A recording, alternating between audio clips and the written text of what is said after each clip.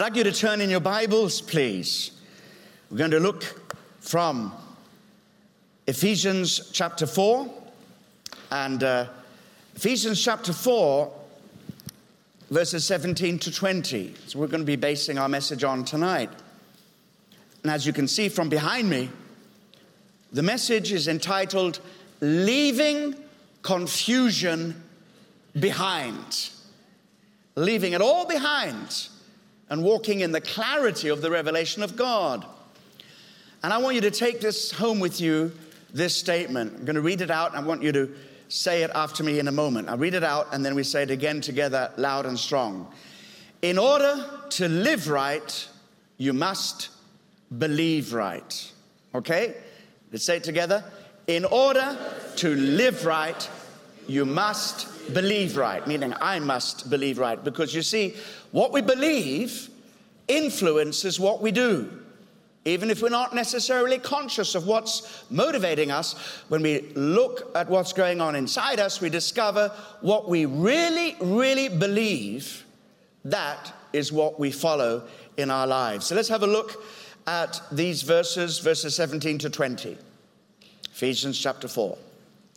With the Lord's authority, I say this. Live no longer as the Gentiles do. That's those who don't yet know Christ, the unbelievers, those who are outside of the kingdom. Live as the Gentiles do not live as the Gentiles do, for they are hopelessly confused. I like this NLT translation. It pulls no punches. They are hopelessly confused. Their minds are full of darkness. They wander far from the life God gives because they have closed their minds and hardened their hearts against Him. They have no sense of shame. They live for lustful pleasure and eagerly practice every kind of impurity. Finally, we get to some good news, but that isn't what you learned about Christ. Can I have an amen here? Amen. Last week we saw that God draws a red line and He says, don't live the way you used to live. Don't live the way unbelievers live. They have nothing to offer. That life has nothing to offer you but misery and failure and ultimately the loss of your eternal security. It's all going to go down the pan if you keep in that way. Very serious talk. But today I want to show you how really Gentiles or non-believers, what really motivates them. It's their wrong belief. It's what they believe that drives them. And for us as believers, it's what we believe about Christ that drives us. That's why we've got to make sure our thinking is absolutely right and in order, because ideas have consequences. And in order to live right, you must believe right, must be founded on the truth of the gospel of Jesus. I want to take you back 800 years in your historical imagination to a period of history in England where the nation was on the brink of civil war. The date is the 15th of June, 1215, 800 years ago. King John gathers together with the barons and leaders of England.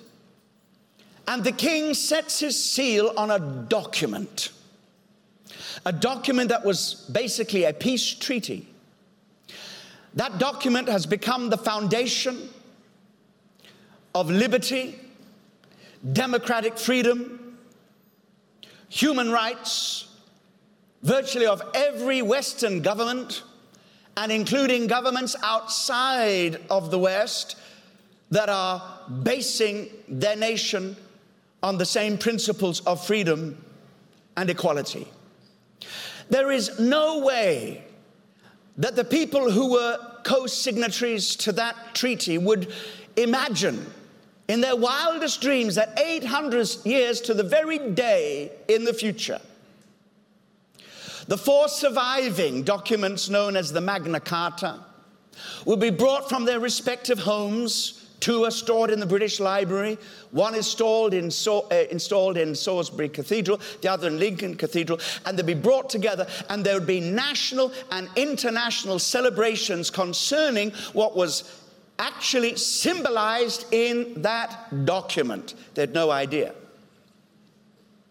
And that document, what people don't know about it, they look at it and say, well, this is a good document for basing civil rights and human rights. They had no idea how Jesus was involved in bringing it about.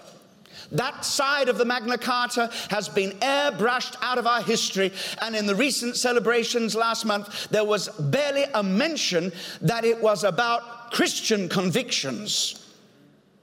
So the document was written by the then Archbishop of Canterbury. It was copied by monks, stored safely away, and carefully kept and protected throughout the centuries by officers of the Christian church. And at the bottom of it's not just the practical way in which monks and bishops and different priests and pastors were involved, but it was what the ideas that which were founded in that.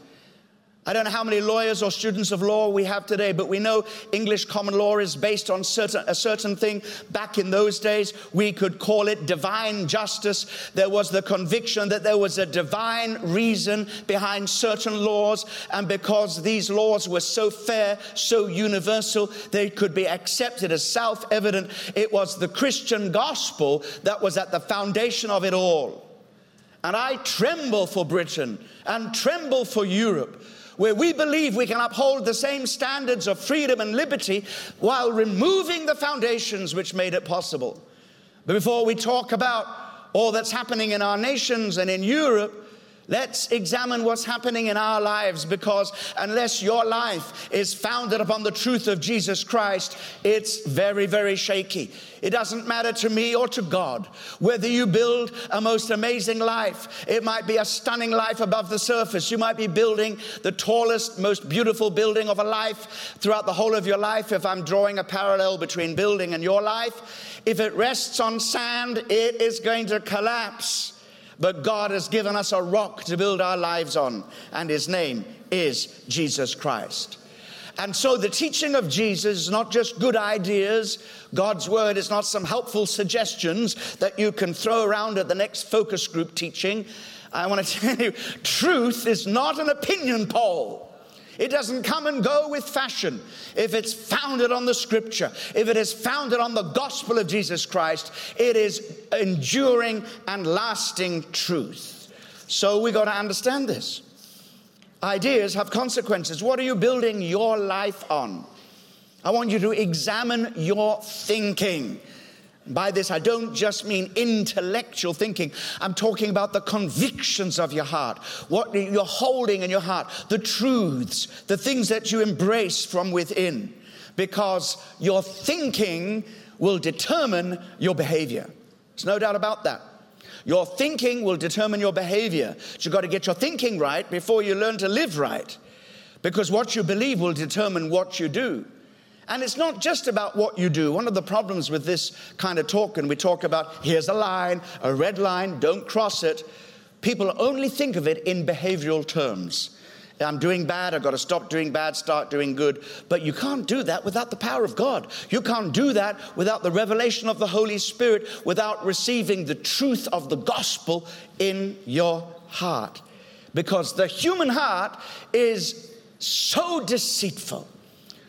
Jeremiah prophesies about this, and I think it's such a true word. Jeremiah 17 verse 9, he says, the human heart is the most deceitful of all things and desperately wicked. Who really knows how bad it is? Wow, that's strong talk. Jesus, in a similar way, says, your heart, until you are washed and cleansed and receive a new life from God, your heart, that old sinful heart, is like a polluted pool. And all that flows from it is polluted. Now don't worry, we're getting to some good news, but we need to know the facts about what's going on in our hearts without Christ. Jesus says, Matthew 15 verse 19, For from the heart come evil thoughts, murder, adultery, all sexual immorality, theft, lying, slander. It comes from our hearts. These evil actions come from what's stored up in our hearts. So it really does matter what's going on inside. Examine what you believe. Examine what you are thinking, not just intellectually. Now, you know that we believe very strongly in this church that when you become a Christian, you embrace your brains. You don't kiss them goodbye. And that following Christ is not a mindless exercise. When you start thinking about who Jesus is and all the wonderful things that he's given us, you have to stretch your mind and stretch your imagination. It extends to the fullest extent of what is humanly possible to conceive, and even then we don't get to it, and we say, God, thank you for your revelation. But I'm not just talking about intellectual understanding. I'm talking about the Bible use of the word mind, which is everything inside you. And this kind of crooked thinking always leads to crooked living. That's why Paul says, don't do any longer what the Gentiles do, for they are hopelessly confused. Their minds are full of darkness. They are hopelessly confused. There is, in the New King James Version, it talks about their thinking is futile. Futile thinking. In other words, you can have 1,000 ideas, but they will never get you anywhere. Oh, they may look good. You may be able to build a fairly successful life on them. You might be able to say, well, I've got some good ways of leading our nation, and you can write some helpful suggestions to number 10 Downing Street, and so on and so on. And who knows, some of your ideas might even be taken up. I mean, everybody else is having a go. Why don't we just chuck in a few ideas? But the truth is, when you really look at it, it bears no lasting fruit. The only good thing is what God gives us in our hearts. And why are they so polluted? Basically because they are deceived and have believed the lie. The lie. In the book of Romans, Paul says, you know, when you look at the creation, you see all the glorious things. Even in our broken, fallen, and hurting world, it's still a glorious place. And there is a testimony to the God who made everything, including you. And whether you know it or not, you are fearfully, wonderfully made. Turn to the person next to you and say, oh, you scare me. You're so amazing.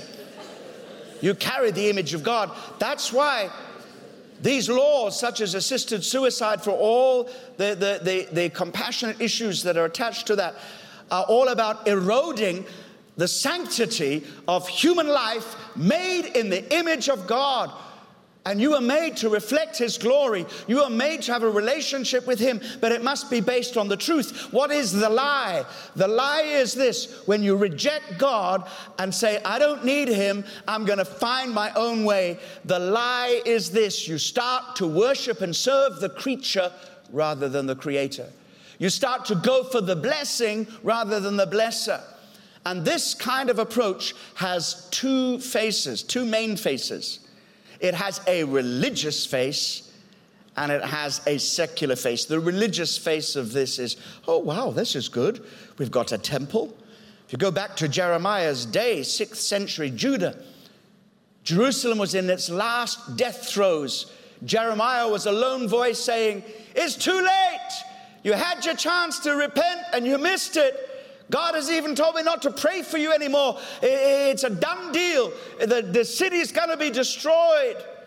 And they said, oh, no. God isn't going to destroy the city. Will He destroy His holy temple? And in Jeremiah chapter 7, Jeremiah is standing outside the temple. Not Kensington Temple, by the way. This is the real one back then.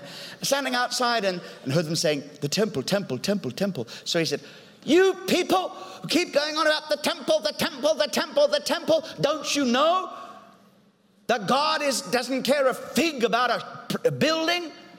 It's not about the temple, it's about your heart. I want your heart. And you're not living right. You have my revelation. You've turned your back on me, and it's game over for you.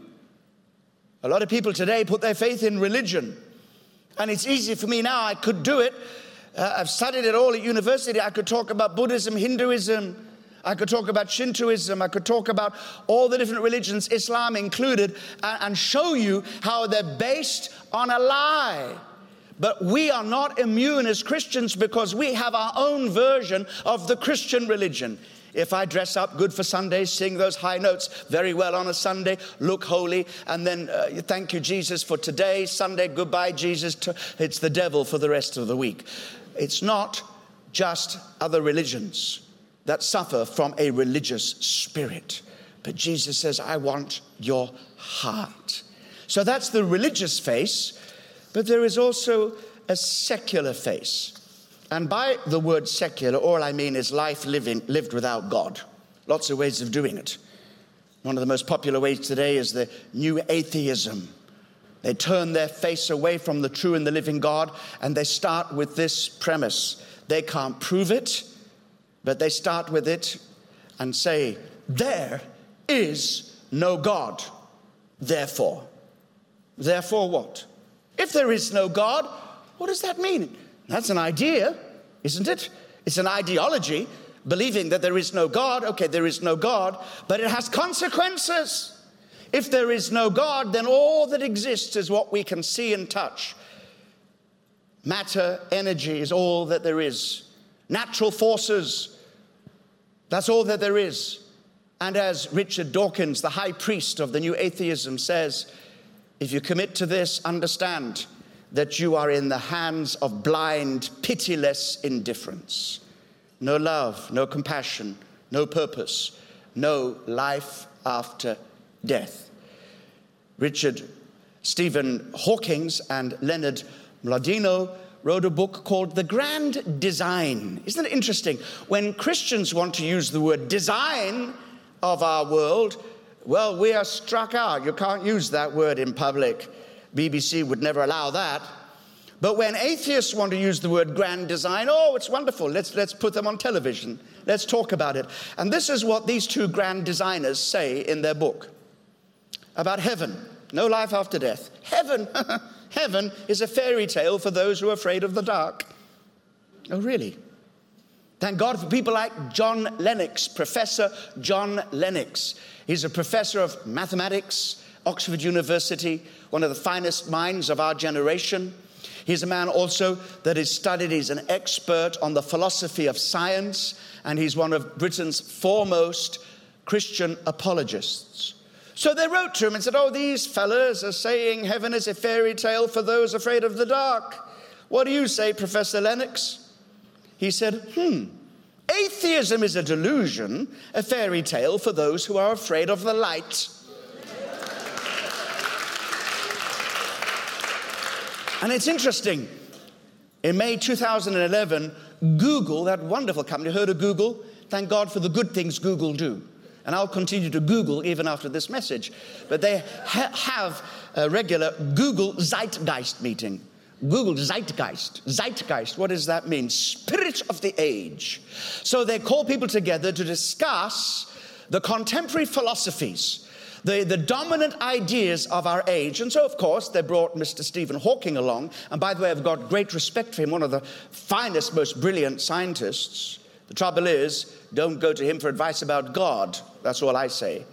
And so they said, Mr. Hawking, well, if what you say is true, then why are we here? So he says, if you like, you can call the laws of science God, but you won't get any answer from them. And then they asked another question. Well, how should we live? Listen to his answer. It's interesting to me that atheists want to get rid of God, but still want to talk about values. And you may say, I'm insulting atheists, they have no values. Of course they have values, but what do they base their values on? That's what I'm saying. So in reply to this question, how should we live? Well, we should seek the greatest value of our action.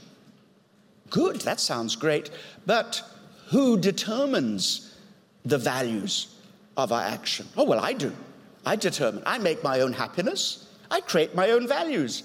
It's all subjective. You have yours, I have mine, but that's all we've got. That's all I've got. That's all there is. Anyway, I am my own master. That's what I'm after. Closed minds, closed hearts, and clenched fists defying God. You don't rule me. This is the true and original Invictus spirit. I don't know if you've heard the word Invictus. There was a movie called Invictus, starring the formidable Morgan Freeman, directed by Clint Eastwood, and starring also Matt Damon. I mean, you know, what's not to like about a movie like that? And the story is amazing. It's based on the true story about the rugby game, 1995, in the World Cup, Rugby World Cup. And that match played with black and white players. It really united the nation. Absolutely amazing. And I don't speak against that, because sport can unite a nation. We know that Prince Harry has also held his own Invictus Games, a way of bringing people who've been injured at war and service people together to compete and to find some healing and some acceptance after their trauma. Very significant and very important. But it's the name Invictus that I want to question today. It means unconquerable. Good. Okay. And to understand this, I want you to come with me in your imagination to 1875, into an infirmary in a remote corner of England. And as we visit this hospital ward, we stand before the bed of a young 26-year-old man. He's suffered. He's had the most terrible suffering in early childhood, brought up in poverty, found it really hard, contracted as a young man tuberculosis, one of the most lethal diseases back in the day. And as a result of complications, his leg is amputated. And the doctor says, you're going to lose the other leg. But a brilliant surgeon came and worked with him, one painful operation after another, especially on his foot, until finally, after months of agony, they're able to save the other leg. And here, William Ernest Henley lies in his hospital bed and says, I'm not going to let this beat me. And so we see the triumph of the human spirit when he says, I've had a bad start in life. I'm 26 years of age, but I'm not going to let it affect me. I'm going to not allow my circumstances to break me. And there are some very powerful stories of people. It's nothing to do with God, but they have that capacity to rise in difficult circumstances, and I applaud it. But there's something better, and I'm coming to that. So he sits up in bed and pens what's become a very famous poem entitled Invictus, meaning unconquerable. Let me quote the first and the last verses of this. Out of the night that covers me, black as the pit from pole to pole, I thank whatever gods may be for my unconquerable soul. It matters not how straight the gate, how charged with punishments the scroll. I am the master of my fate. I am the captain of my soul. Well, I will acknowledge the triumph of the human spirit, but it's a total abuse of the human spirit when you will say, shaking your fist at God, I am my own boss. I am my own master. That is the worst mistake you could ever make. We should say as believers, Jesus is the master of my destiny. He is the captain of my soul. He has made me more than a conqueror, not because of my human spirit and my human capacities, but because I've discovered the power of the Holy Spirit to transform my life. And I can say right now, I'm more than a conqueror through Christ who loves me. And so as we move on, we discover that this lie that says, I am my own boss, I live as I like, I do as I like, what actually happens when you put God out of your life? Not only do you exclude yourself from the life He gives, but things become very, very confused. G.K. Chesterton said, when a man stops believing in God, he doesn't then believe in nothing, he believes in anything. That quotation from G.K. Chesterton, who died in 1903, no, he died much later, but he was publishing in the early 1920s a series of detective novels called the Father Brown series. I believe some of it's been made into television. And in that, as a philosopher, G.K. Chesterton has his characters say two things, and you put those two things together and you justify that quote. When a man stops believing in God, he doesn't then believe in nothing, he believes in anything. And that's exactly what we see today. We see people trying to substitute the lie for a truth. They try to substitute going their own way for going God's way. They say, I'm going to do it my way. It's not about you, God, in any way. What do I owe you? And this kind of rebellion leads to all kinds of confusion, and you come into bondage, a real bondage from which there is no escape until you come back and surrender your life to God. Once you are cut off from God, you are cut off from all that is good. And now you desperately try to fill your life with substitutes for God. You start looking for satisfaction and well-being in anything and everything apart from God. And the Bible has a word for that desire. It's lust, and it's impure. It may be religious lust. It may be immoral lust. Whatever it is, if it is lusting after the creation rather than God, it's lust that will destroy you. But I thank God for that little last bit in verse 20. But, oh thank God, if it had been left there, we'd be hopeless, yes? But God butts in. But that isn't what you learned about Christ. Now there's the big difference. It goes on in verse 21 to say, since you have heard about Jesus Christ and have learned the truth that comes from Him. He couldn't put it any other way if he wanted to say this, which he is saying.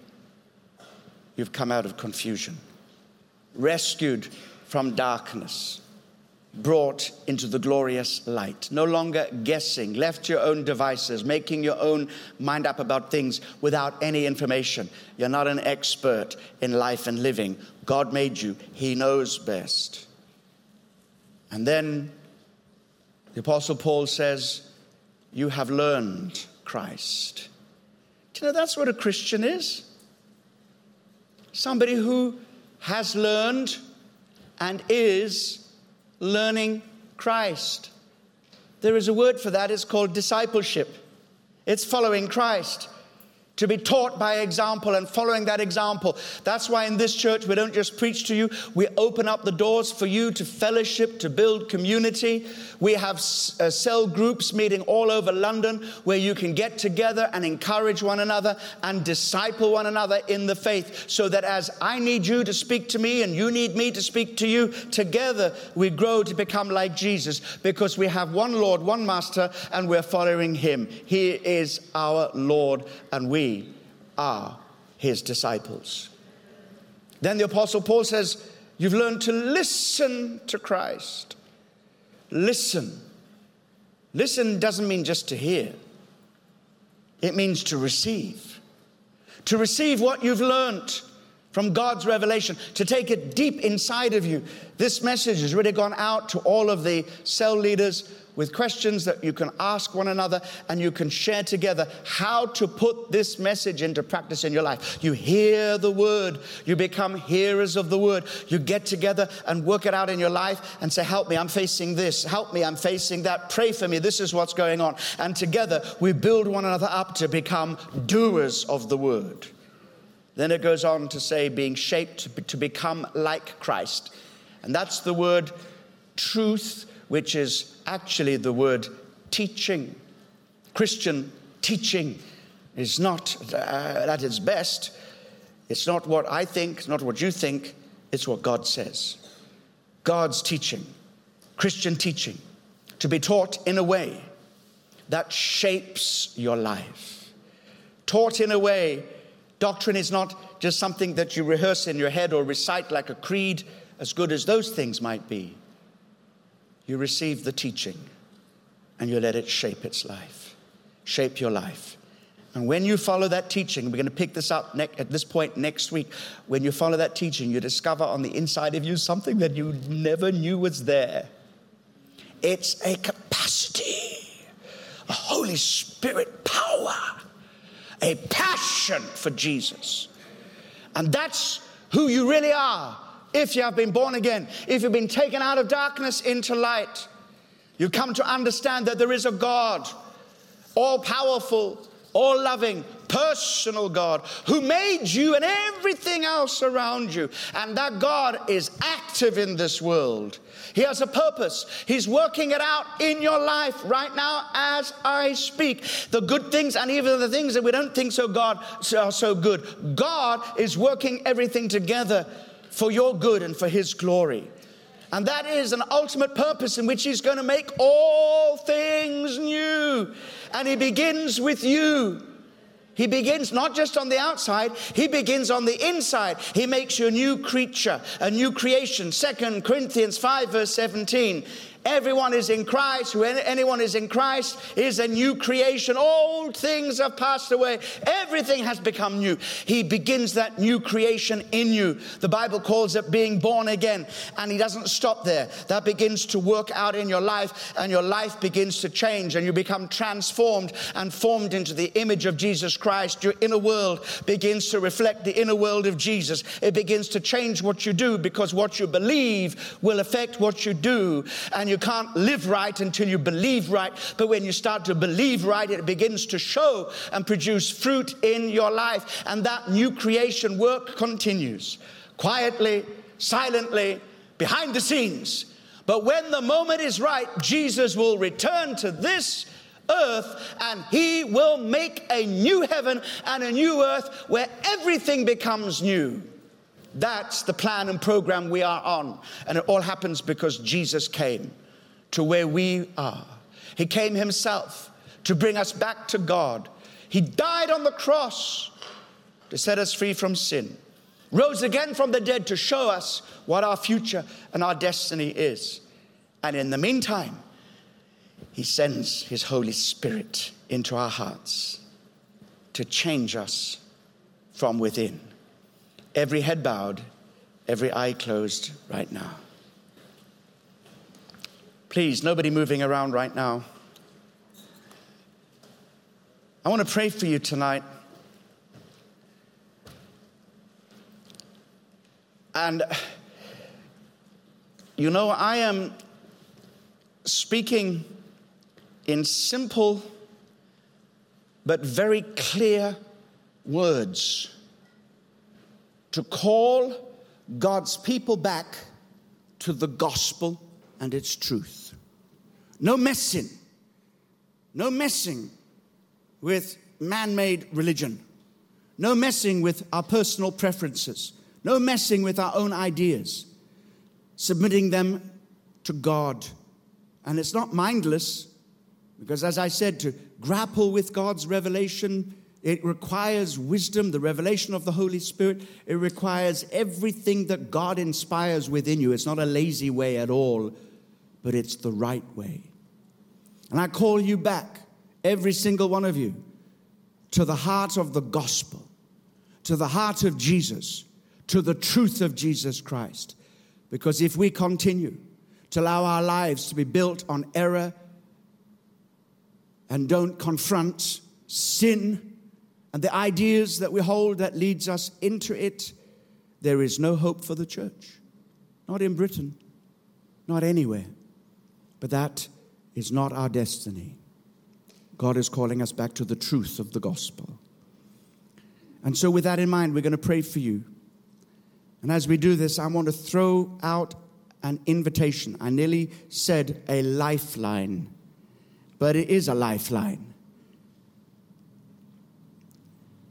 I am a master scuba diver. I am a dive instructor. I'm also a rescue diver. And I've had to rescue people, both in exercises and in reality. And one of the things you do when somebody is struggling is you throw them a lifeline. And that's a lifeline tonight of salvation for you. You'll be drowned in your own sea of ignorance, your own sea of rebellion, unless you grab this lifeline. And it's a lifeline drawn by the blood of Jesus Christ. 2,000 years ago on the cross, Jesus died to make it possible. God extended a lifeline to you. And all you have to do is grab it. That's it. You don't change. You grab it. You don't dress yourself. You don't rescue yourself. You don't say, well, wait till I'm in the shallow water, then you can rescue me. No, you need him now. Don't wait for things to get worse. It's bad enough right now without Christ. Grab that lifeline. It's an invitation that comes from God himself to put your faith and trust in Jesus, just as sure as if he extended his hand towards you now and you took it and he pulled you up out of your darkness, into his light, out of your condition, into his kingdom. It's a choice you must make. I'm going to pray and invite people to make that choice tonight. And here it is. If you know that you're not saved, in other words, if you died tonight, you'd have no idea where you would be going, or maybe you're not sure about it, this prayer is for you. Because once you start to believe right and head in the right direction, everything else begins to work out the way it should. But here's the first thing.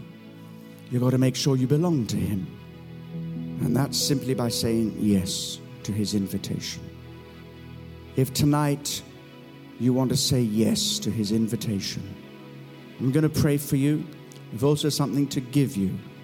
People are standing around right now ready to hand out this little pack moving forward. It's written just for you. But I need to know who you are so I can pray for you and they can come to you. Very, very simple. Here it is. If you want Christ in your life and you're not sure about what it means to be a Christian, or you're not sure that you are a Christian, not sure that if you died tonight you'd go to heaven, well, everybody else, eyes closed, head bowed, I want you to lift your hand straight in the air and say, yes, that's me. I need Jesus. Who's going to be the first to lift the hand and say yes to Jesus tonight? Father, we want you to bring people, more and more people, out of the darkness and bondage of sin. They can begin to walk that a wonderful walk in adventure of life with Christ.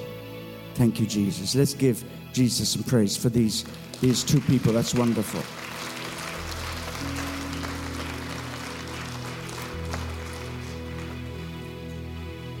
And let's just remain before the Lord in an attitude of prayer.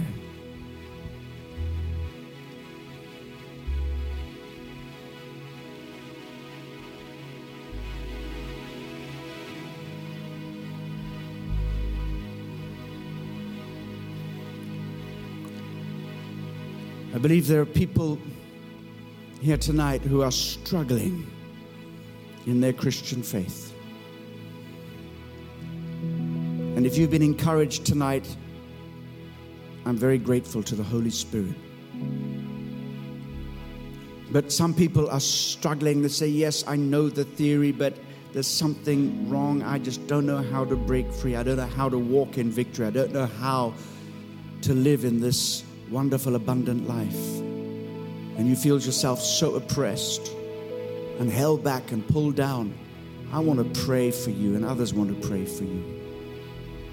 Please don't feel embarrassed or ashamed in any way, because every single one of us at one stage in our lives as Christians has needed a prayer like this. But if that's you saying, you know, I'm still struggling, something is holding me back. Something is gripping me. I just still so confused in so many areas. I want to pray for you right now. Would you stand up, all of you, wherever you are? Let me pray for you publicly, everybody together. Just stand up right now. And you're saying, yes, there's some confusion, because I want to deal with that spirit of confusion, because there's a spirit of darkness that operates. There's far more people. Don't resist the Holy Spirit. Far more people. Far more people. Come on, people. Let the Holy Spirit. Don't be proud. Don't hold back. What are you gonna risk? Nothing. God can set you free tonight in certain ways. Thank you. There are people standing all over the place. God bless you.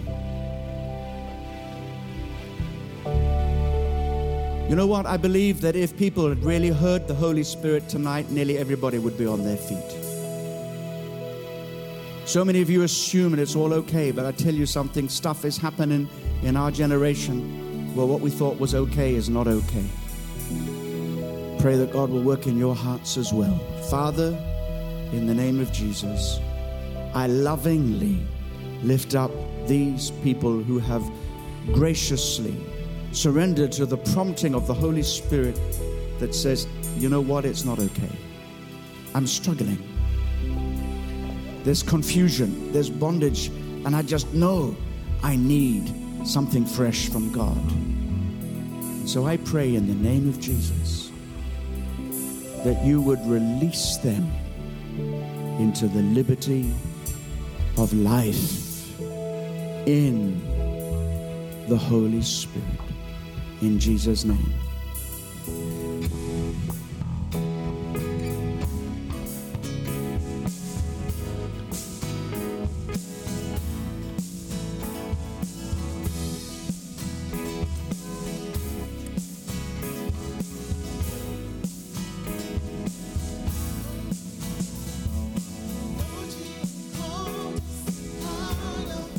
Coming forward. God wants to touch your life.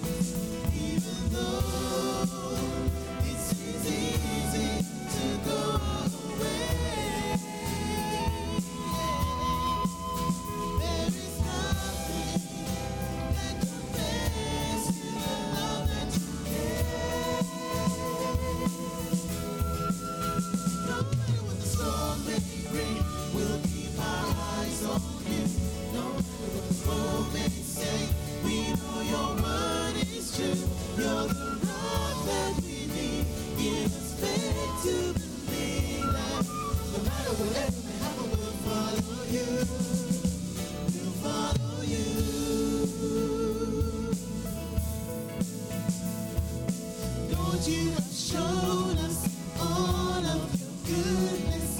Your mercies are new every day. Come take us into your presence, where we find acceptance and love we can never repay. Even though it seems easy to go away, there is nothing that compares to the love that you gave. No matter what the storm may bring, we'll keep our eyes on you. No matter what the